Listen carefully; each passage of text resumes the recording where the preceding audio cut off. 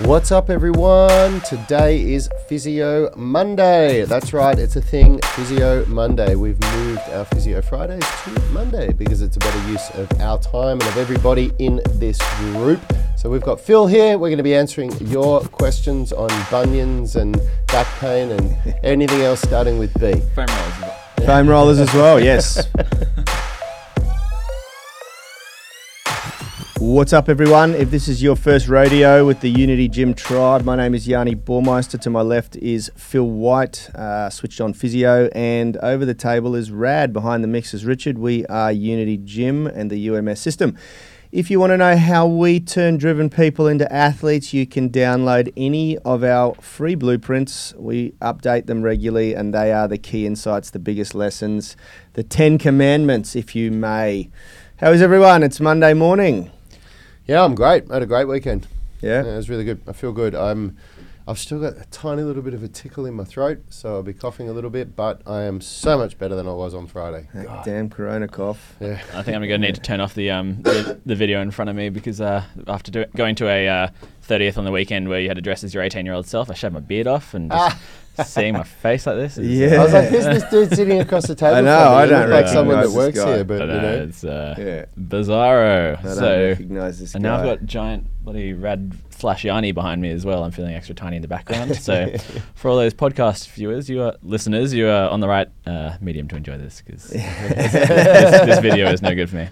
Anyway, yeah, we're on Physio Fridays now. Physio Mondays. God, Fridays just roll so easily off the tongue. It's but going to take a while. Thought we'd start off the week with Physio Mondays because often people are getting questions in where it's holding them back from getting stuck into their trainings. I thought if we can just start the week off right with a bit of injury advice and performance advice, then when you can tackle the week with a happy body.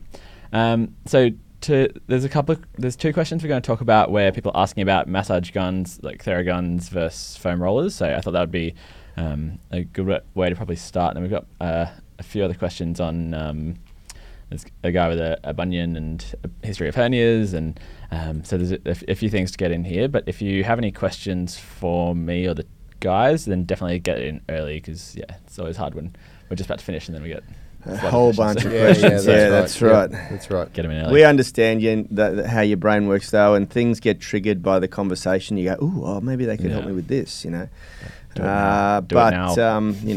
Morning, Erica. Do it Good to have Erica on the live stream. Anyone who's on the live stream, let us know that you're watching and that you care. Yeah. Where in the world? What time is it? Where in the world? What staying time up all is night it? to watch us? Yeah, that's right. Absolutely, absolutely. All right. Well, look, let's kick things off with the discussion about foam rollers because we use a lot of foam rollers and massage balls in our 18-minute routine. I think we use them in the UMS quite a bit too, especially on leg day when we're doing pec releases and things like that. And I had a couple of people ask a valid question, if they've invested in a Theragun or a massage gun. There's lots of different brands. I'm going to use Theragun as the main one because that's the one we have, and they're the best. They're the original. We have a question here from Jorge L. Burgess, who's basically asking, can he substitute a Theragun in for the massage ball / foam roller? And then also one from Rishikesh Tabara, he's considering buying one and wants advice like massage gun versus foam rollers. Well, the first thing I'll say to that is that they're very, very different on the spectrum of cost versus reward. Yep. The good massage guns in AUD, Australian dollars, are upwards of $800.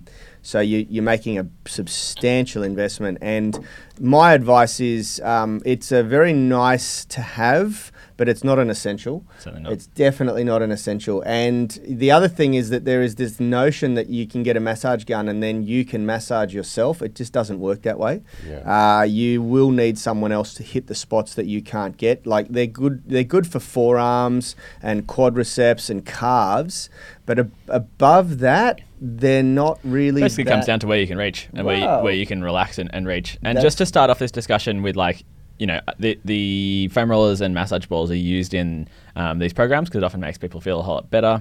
But in terms of, I guess, the, if it's an absolute essential, if you're going to choose your time between, strength, flexibility or foam rolling, unless you're just can't handle anything else but to get through the day with a bit of foam rolling, like you should definitely be like, the focus is on the actual strength work and the actual flexibility training, because there's, massage, like, as if you guys have heard me talk before, like, my background as a massage therapist, but as I've learnt more through my sports science, my physio degree, like, it really isn't going to be the long-term answer to your issues. Like, it's got to come from your active approach to training. So just to get that sort of out in the open first, like, I think that's a really important way. But asking specifically for the mobility master class and 18-minute stretch routine, then I think exactly what Yanni is saying, like, it's got to be about foam rollers are so useful for being able to get to your back, to the back of your legs.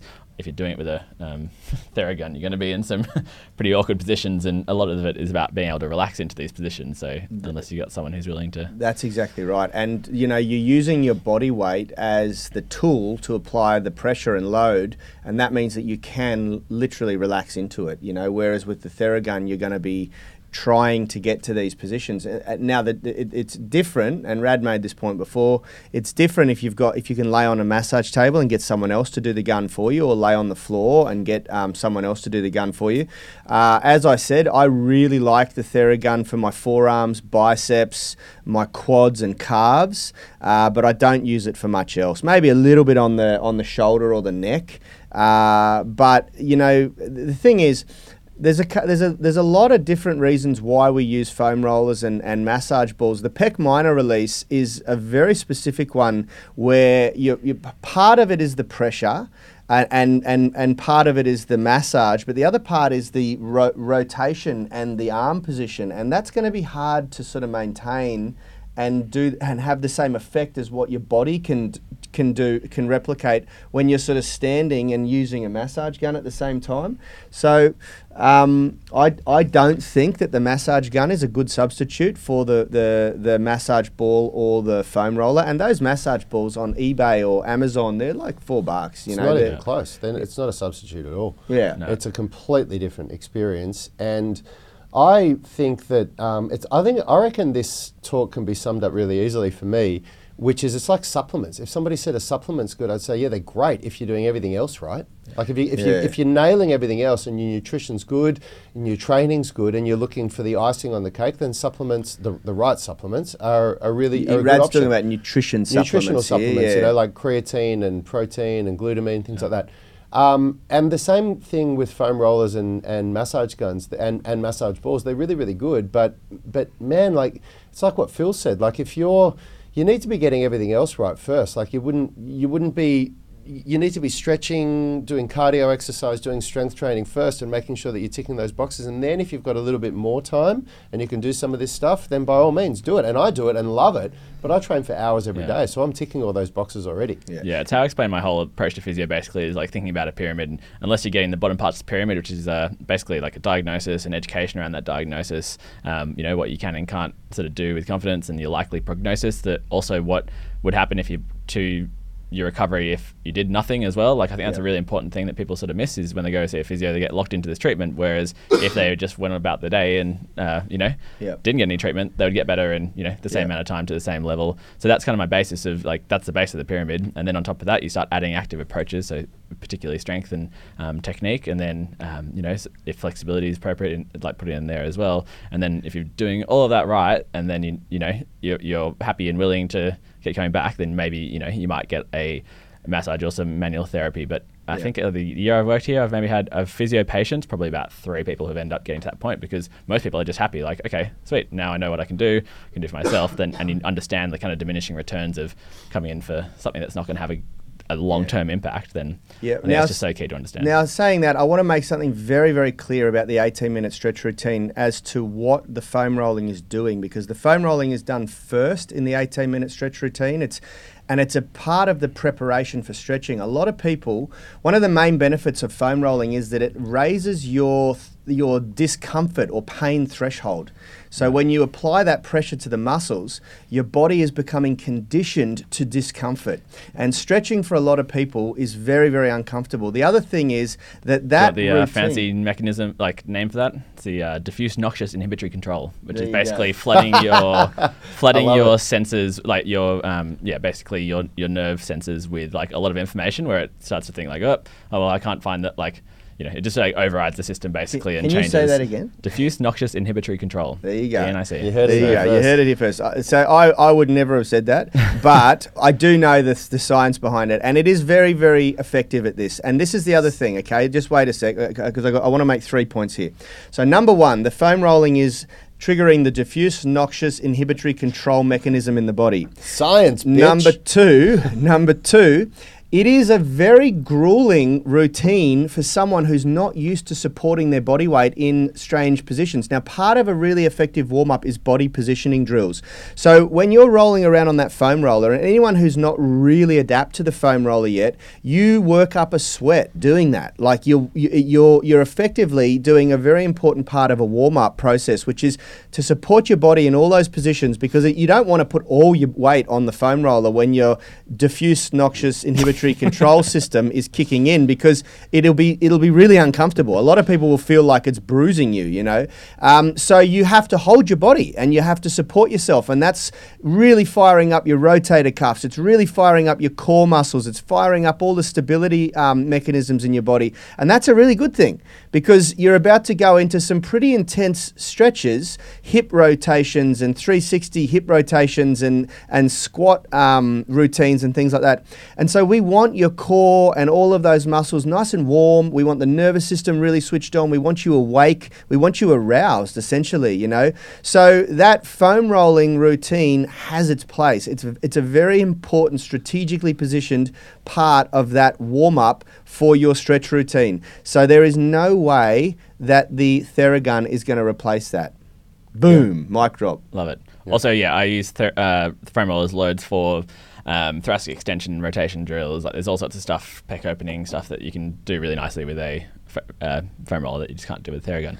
That said, if you've got the time and you've got the money, I've found the Theragun to be very, very useful to deal with aches and pains. Just don't do. What was that? Body. There was someone on the group who had the jigsaw jigsaw where they've put a massage attachment on a No, that's a real thing. There's a company that literally just converts a jigsaw. They give you a conversion kit for your jigsaw. Oh man, yeah, it's just I just feel like the Theragun must have some kind of thing where it kicks into It actually does. It has a cutout. At least the one that we've got has a cutout with 30 kilos of pressure on it, which I haven't. The jigsaw might just the jigsaw might leave you in a bit bad place. Look, there's a bit of silliness going on in the Don't do world. what that person did in the group. Yeah, that's right. So that's what we want you guys to understand. Okay, it's a great question, and the Theragun certainly has its place in your training toolkit, but it's definitely not going to replace a foam roller, and I don't believe it replaces the massage ball for the pec minor release either.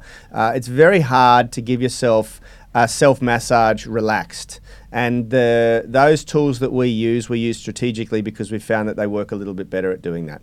Nice. And as we said, as Phil made very clear before we came on this show, nothing is going to flush your system like a brisk walk or a good workout. Yeah, it's just one of the things that people sometimes talk about with foam rolling is it's lymphatic drainage and blood flushing. Blood flow stuff. It's so often the case that people get really into it's the same with flossing with the floss band, it's pushing blood through the area, but really when you look at circulation, your body's one big pump, and if you go for a walk you will pump blood around your system. So basically same with massage as well.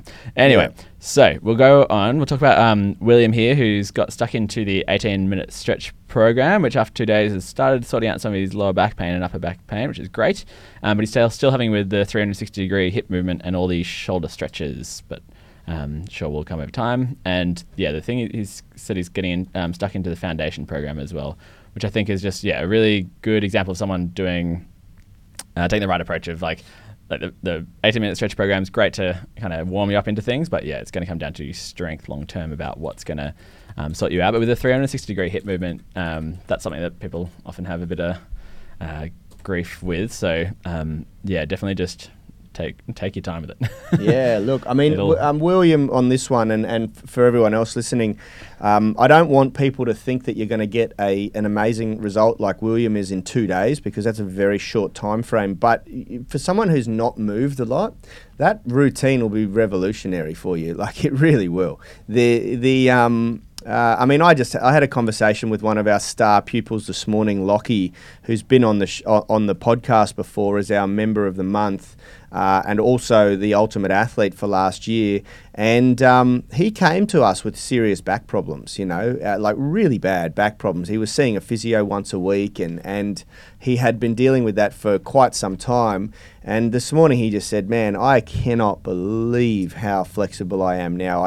His face is on the floor in his pancake. He's just an absolute beast. And we had to talk about how liberating it is to develop like true flexibility, not just being able to warm up and then demonstrate a nice stretch to someone in the hamstring, but to be able to demonstrate the use of that mobility and flexibility under load.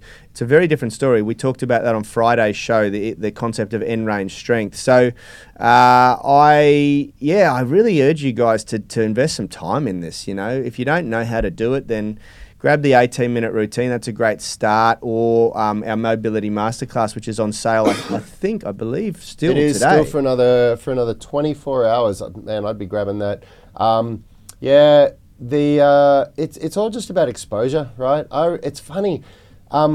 Some people often will look at me and give me this like, oh my God, I just don't know what I have to do and how am I ever going to get better? And there's a part of me that just laughs because I think you are so lucky that I've put all this together for you to follow, because I figured it out for myself. Yeah. I didn't have anyone giving me the programs that give the results that we do. We had to get a piece of this and think, I wonder how that'll work if we do it daily, and put all these things together and experiment for years to go, well, that actually works better than that. Let's put that into a program. And it wasn't until we got to this point where we're like, wow, this produces results with lots and lots of people. Let's package it and give it to the masses. Yep. So it's just a matter of getting the routines and just doing it daily. So yeah, the 360 hip mobility, some people suck at it, man. They suck. And you've just got to play around with it, do it. People ask, should I do it before and after my workout? If you've got the time, do it for sure. If you've got the time, do it morning and night. Honestly, a little bit of mobility, little bit of movement is, I get up from my desk every time I think of it and I get up and I do like a little bit of 360 hip mobility, a little bit of hanging, a little bit of squatting, just something to get my body out of this horrible seated position, and that's what it's all about. It's just about more and more gradual exposure, and you'll get better. Absolutely. Just quickly for Mark Schroeder before we go on.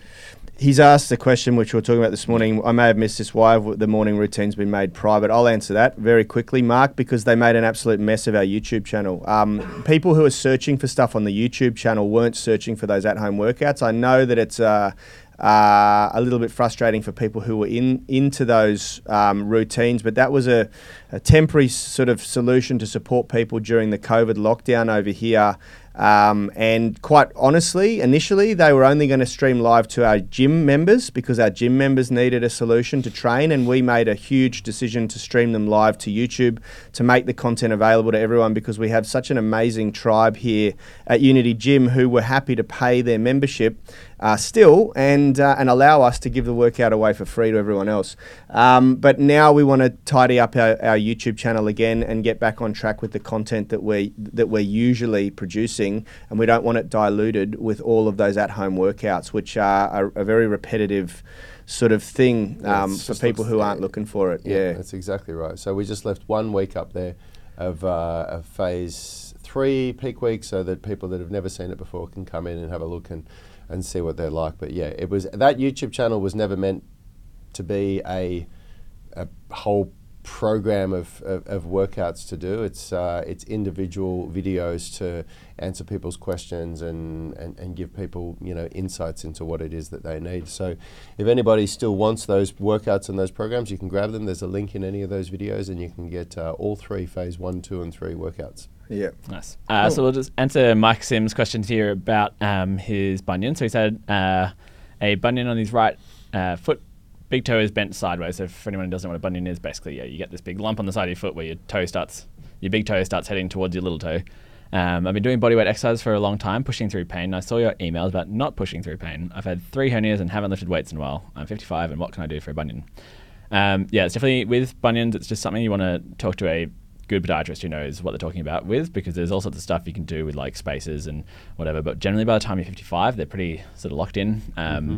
Often, why they develop is coming from if you kind of grew up wearing shoes that were quite small for you, and that starts to just push your big toe a bit. Also, people who walk with sort of like the duck feet, where you end up being quite externally rotated through your hips, and then each time you toe off, instead of toeing off like straight down the middle of your foot, you start cutting off to the side, and then that just sense. like impacts the big toe and pushes it towards the little toe. So that's kind of why it starts. So for anyone out there who doesn't want to get them, wear shoes that have plenty of space in the toe box, and also just be aware of your walking. Stride, and exactly. So which is going to be pretty hard to reverse once you get to that point. Where so 55, it's pretty tough to go through there. So that's kind of when it comes down to choosing when to train through pain and when not to. Basically, the thing you want to think about is like how much the pain is it tolerable, and is that going to have like a poor long-term effect on you? And definitely, if you feel pain while you're doing it, and the next day it's still sore, or later in that day you find you can't walk quite as well because you've aggravated it from putting weight through that bunion, then that's maybe a reason to back it off and find some different ways of doing the exercises. But if it's tolerable pain, it's not changing your sort of pain long term, you haven't noticed any, like you've been doing it for a while and you haven't noticed any change, then the trade-off from a little bit of like temporary pain for the benefit of getting exercise that's going to make the rest of your body stronger, that's the kind of decision you'd make. And you might just look at wearing some like stiff-toed shoes while you do these exercises just to take off some of that pain. Could be a measure to, if you're doing a push-up, just like, I don't know, put some old like school shoe style or office shoes that are like, or steel cap boots. Boom. Seriously, like that could be a way of just getting through the training without aggravating it. So cool. Maybe a good pair of squatters. They're usually pretty supported. The Adidas squatters have a wider foot base. Look at getting some wide toe box stuff. They're like the Vivo Barefoot shoes are really great. The Fayus are really good for that. Yeah. The Fayus have a really, really wide toe base. I've got a and really they're very wide- well protected with that whole rubber sole at the end. Yeah, I don't think anybody saw that, but I it was know, good I was effort, trying to show Phil. I got hooked on the table. So we're running out of time, boys. Have we got any more physio questions to answer? There's a big one from Kylie Grimson about... They almost got it. They almost saw it. She's a horse rider with tight hip flexors, which I think tight hip flexors is one of those things that people love to be kind of blamed for all their problems. They're all my problems. Cause from tight hip flexors. Fuck. Well, that's the kind of thing about like that's kind of one of the points I wanted to make about tight hip flexors, where people say that's like the reason for anterior pelvic tilt, and but for someone like you, when you do hip flexor stretches, like you have good like length and mobility, you can do some stuff like you wouldn't be able to get into those the front splits like you do if you had like tight hip flexors. So a lot of these kind of bony like structural sort of change stuff is not always just as simple as this muscle is tight, therefore it pulls my body into a certain position. So I think people just like, because the way that you do the front splits, like, if you're truly tight, like you would, you wouldn't be getting anywhere close. So I think it's just a really important thing to understand is like, I think postural stuff related to tight muscles has been really oversimplified over the years. So don't let it kind of be your entire focus. For someone who's got lower back pain, I'd be really encouraging, like, strengthen the muscles that strengthen up your back. Like, don't only just spend your whole time doing like lunge stretches. Everybody seems to think that if you've got a sore back, then the issue is to stretch it out. And it's more often than not, it's due to weakness, isn't it? I mean, stretching's a part of it for sure. The thing, balance, what's her name? Kylie Grimson. Kylie, I was a horse rider myself. That's how I broke my back, falling off a horse. The posture that you're taught to sit in, you have to sit up, heels down, drive your heels down into the stirrups, and you do sit into an anterior pelvic tilt, so your hip flexors are very shortened, and because you're gripping also, you're holding on to the horse with your legs, your adductors and hip flexors are often overworked. Horse and riding. It's one of those things you have to be like so sort of bolt up. It's that same issue where people who get really like full on about their posture and they try and be so bolt upright. We call them overextenders, where they actually cause back pain from trying to be so upright in that sort of good posture, which really is. Well, you can't, the problem is you cannot slouch and relax on a horse. Exactly. You'll completely. So just what I'm get saying is bucked it's more of off. like a muscular endurance and facet joint That's sort of right, jamming is probably the issue, rather than tight hip flexors. Yeah. There you go. So it would be very beneficial for you to just really strengthen. Which is what she's going to be doing, because she's crazily signed herself up for both the 16 kilometre and the 5 kilometre Tough Mudder in November, and wants to be able to do a muscle up before Tough Mudder to be able to take on the obstacle course and do a handstand before the end of the year. So she's got some big strength goals, and my only advice is, like, if you're trying to get to do a 5K and a 16K Tough Mudder plus do all that stuff, like, load management is going to be something you need to get right, because otherwise you will burn yourself out and injure yourself before you get there. And for God's sake, build a solid foundation, because you're practicing for movements and things like that. It's really good to set big audacious goals, but you want to make sure that you've done the groundwork. She wants to know where she should start. She's trying to incorporate this 18-minute stretch routine, but basically, you've got to. Like, I'd spend a bit of time doing the foundations program. You need the foundations program. 100%. If you want to know where to start, you need 100%. You need to build a foundation of solid strength. Yeah. You need to bulletproof your body. And then, and on top of that, like, if you're doing a 16 kilometre and 5K Tough Mudder, you're going to be running a lot. And so I'd start, like, gradually exposing your body to running as well. So, that might even be just like running around the block once and then running around the block twice and then 3 times. And building that up. The other thing with Tough Mudder, all of those obstacles, every single one of them, the thing that's going to make every single one of them easier, or even easy in general, is to develop your grip strength. Because every single one of them requires you to grip and support and climb something, and your grip will carry over to every single one of those obstacles. So I would just be doubling down on forearm, bicep, tricep, and grip pinching and crushing strength, all of which are covered in the Foundations program. Just quickly, Lee Clements saying he's got bunions from flat feet, and that's similar to that idea that I was talking about, where basically instead of rolling through off your front foot, if you have like a fairly active, strong arch, then you maintain that sort of nice foot position, which then takes you like straight down your foot and off your big toe. Whereas if you have flat feet, often you do get that rolling in, the toes sort of out, and then coming in sideways. So certainly foot and toe exercises to help maintain that arch is great. So nice one there, Lee. Awesome. Cool. Rock on. Physio Monday. You heard it here first. Mate, we had some noxious intellectual discussion there. Diffuse noxious or just regular noxious? Diffuse noxious, that's right. Yep. Physio Monday, guys. It's a thing. So tune in and... start your week right. Yeah, tune in tomorrow. We are coming up with some cracking content for you this week. As always, we will see you in about 23 hours. Is about performance, not just body image. You better be willing to accept what you're going to have to do to get there. We'll start focusing on movement goals, strength goals, flexibility goals. When you nail that skill, it's there forever. The body image goal doesn't get you that It's far. the consistency and frequency that's going to get you there. It's not the intensity. There's no shortcuts to mastery and movement. Destination doesn't change overnight, but your direction will. The gym is not the place to beat up the body that you hate. It's the place to build the body that you love. We are the gym that teaches people how to move instead of just exercise, because we believe that health is about performance, not just body image.